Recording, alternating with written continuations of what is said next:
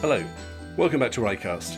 It's the start of Series 2, and I'm in the car on the way to the harbour to meet Harbour Master James Bateman to talk about his work and life in Rye. You'll know the Harbour Master's office, the white building that looks out onto the Rother across from the lifeboat station. But to get here, well, it's a trip out on the Canberra Road and then the private road that takes you across the golf course. I'm just waiting for a couple of golfers to pass through before driving on. In the road you can see some metal tracks. Now, I'm guessing those are the remains of the tramway that used to take the golfers out here from our town. But the golfers have moved on, so let's crack on and meet Rye Harbour Master James Bateman.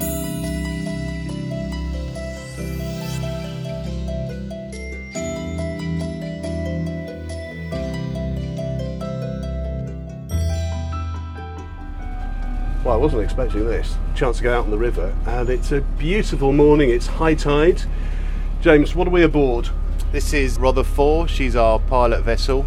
She was built specifically for Rye by the company called Lockin, which used to build their boats in Rye.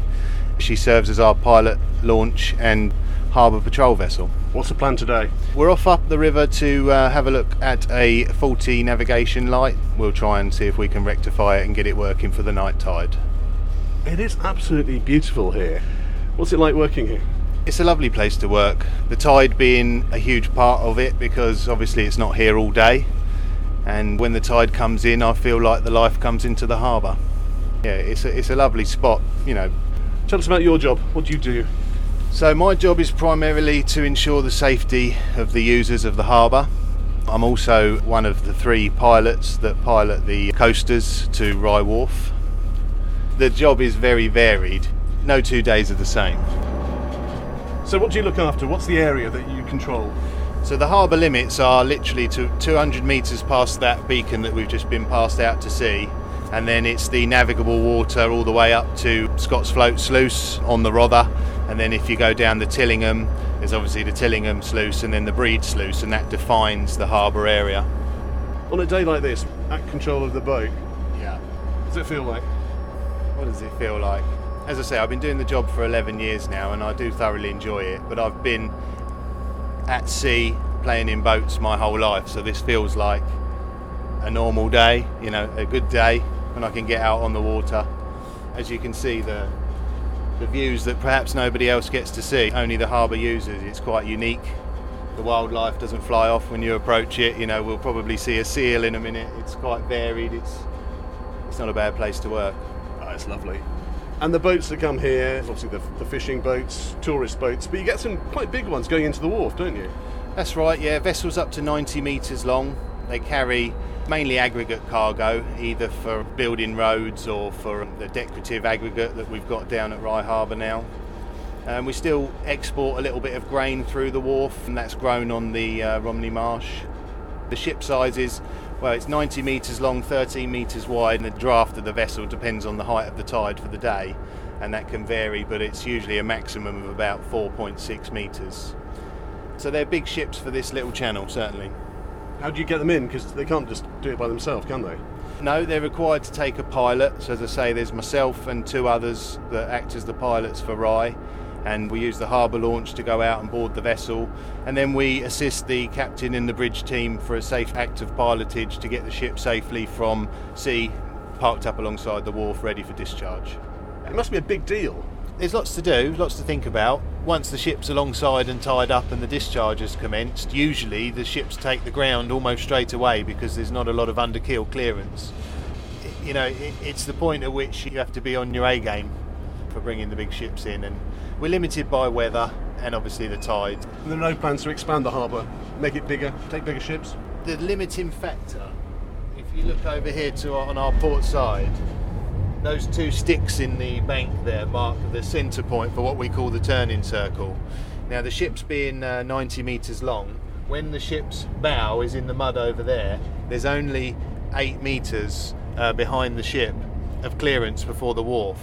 So as you can see, the flood bund is almost touching the edge of the turning circle. So in reality, there's no scope for increasing the ship sizes any more than what it currently is. When's the next big boat coming? It'll be on a spring tide, but at the moment we don't know. We tend to only get as little as a week's notice, really. We just approached the new fishermen's pontoons. They were put in 2015. to replace the old chain moorings further down at Rye Harbour. And as you can see, they're very popular, small boats. Rye has about 35 active fishing vessels, which is quite a lot for a port of its size, all in the under 10 metre category. Just draw your attention to the seals on the bank. They get a lot of publicity. There's some young ones there, I think they've recently bred. Do they bother you at all? The seals don't bother me. They do cause a problem for the fishermen out at sea eating the fish out of their nets. But certainly for us, it's nice to see them. Completely unbothered by the boat, aren't they? Yes, I suspect they get a meal or two from the fish that comes out of the nets here. In the water up there, just dive down. One over there, having a play. Oh yeah. Are they the same seals that come back each year, or do you think they're different? The population's definitely growing. These guys are permanent residents now. You might see all these green fences along the flood bund there. That's another Environment Agency flood defence project. They're raising the height of that flood wall, which runs from my harbour office all the way up to Scott's Float Sluice along Military Road. But it's high tide now. There still seems plenty of space. Is there really a danger it might overtop? I don't think it would overtop necessarily on a normal tide. It's if there was a tidal surge caused by a weather event, then could get quite close. I think the flood bund is set at 6 metres, and in 2013 we had 5.3. Obviously there's springs and neap tides, and we're on the back end of neaps now, so on a spring tide, if you were to come down in a week's time and we do the same journey, the water will be up another couple of metres and flooding the salt marsh. Does it need much dredging? Because there's a lot of water, it's very flat, so there must be a lot of silt that comes down from the Rother Valley and the surrounding rivers. So does it need dredging? There is a requirement to dredge for us. It does suffer from siltation. We do it about once every 3 years, or sooner if it's required. We use a water injection dredging technique, which puts the silts into suspension and then it's taken out in the water column, so there's no actual waste to deal with.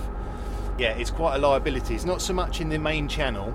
We get a bit on the bend around at Symonds Quay, and then the majority of the issue is down the rock channel and up into the Strand. But then we do need some mud up there because that's where our yachts are berthed, and couldn't take away all the mud. We just obviously dredge the main navigable channel. That beacon that's right ahead of us now, up in the corner there, that's the one we're going to go and have a look at quick.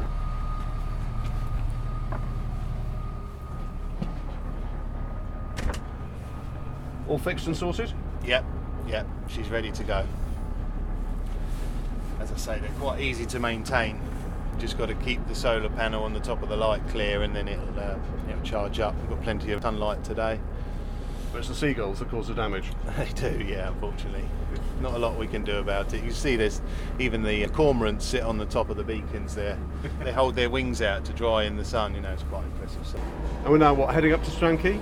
Yeah, well, I'll just show you Symonds Quay first. Again, is another one of our success stories. In 2006, the quay was completely rebuilt and redesigned for the use of the Rye trawler fleet. You'll see today there's a few boats in, a few boats out. Lots of activity on the quayside, I'm sure, as the fishermen are preparing for some more settled weather that we've got coming. I was talking to one of the fishermen the other day. He's only managed 5 trips this year so far. What with the weather, gives you an understanding of how tough it is for these guys. Swinging around into Strand Quay. It's quite a tight turn, isn't it? Yeah, there's a tight turn here as the Rother meets what we call the Rock Channel, and then we'll find our way up into Strand Quay in a minute. We'll go past the boat yards. Got most of our leisure users, the yachtsmen, pleasure craft, all more in this part of the harbour. It's quite nice that it's zoned in that way. These yards with cranes, facilities for getting the boats out of the water, and then shipwrights for doing the work. Not many places where you can find that now, on the water's edge. As we're going past the boats, there are a few people out either cleaning the boats or just relaxing in the sunshine. Do you know most of the people who own these boats? We have a rapport with most of our customers, and you'll see people waving, boatyard owners or the fishermen. It's a very friendly community, the harbour community. To just give you an idea of the new and the old, so on the town side at the moment we're still showing the old timber fender in, and then this is part of our project to renew and give a 50-year design life for our mooring system. We've got these new composite fenders, steel columns, and instead of the old wooden ladders we've now got steel ladders, which is obviously going to make it safer for people. to get on and off their boats and to moor here while they're visiting Rye. So it's some serious investment then. This is part one of a two-phase project. On that side of the river we're looking to install a pontoon system which should be going in during the financial year 23-24. Still a construction site at the moment. I don't want to go up and get too close to the man working on the over the side mute, so I'll turn around here and we'll start heading back.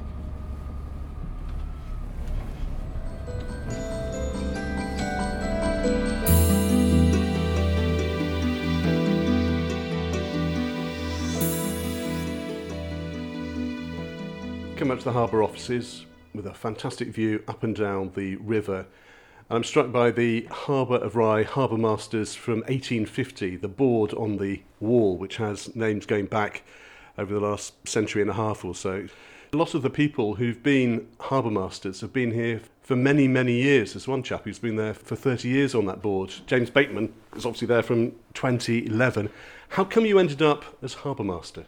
So I worked at sea in the Merchant Navy, and then in between jobs and the advert for Rye came up and it felt a bit like familiar, almost homely place to go, and I've been happy here since 2011.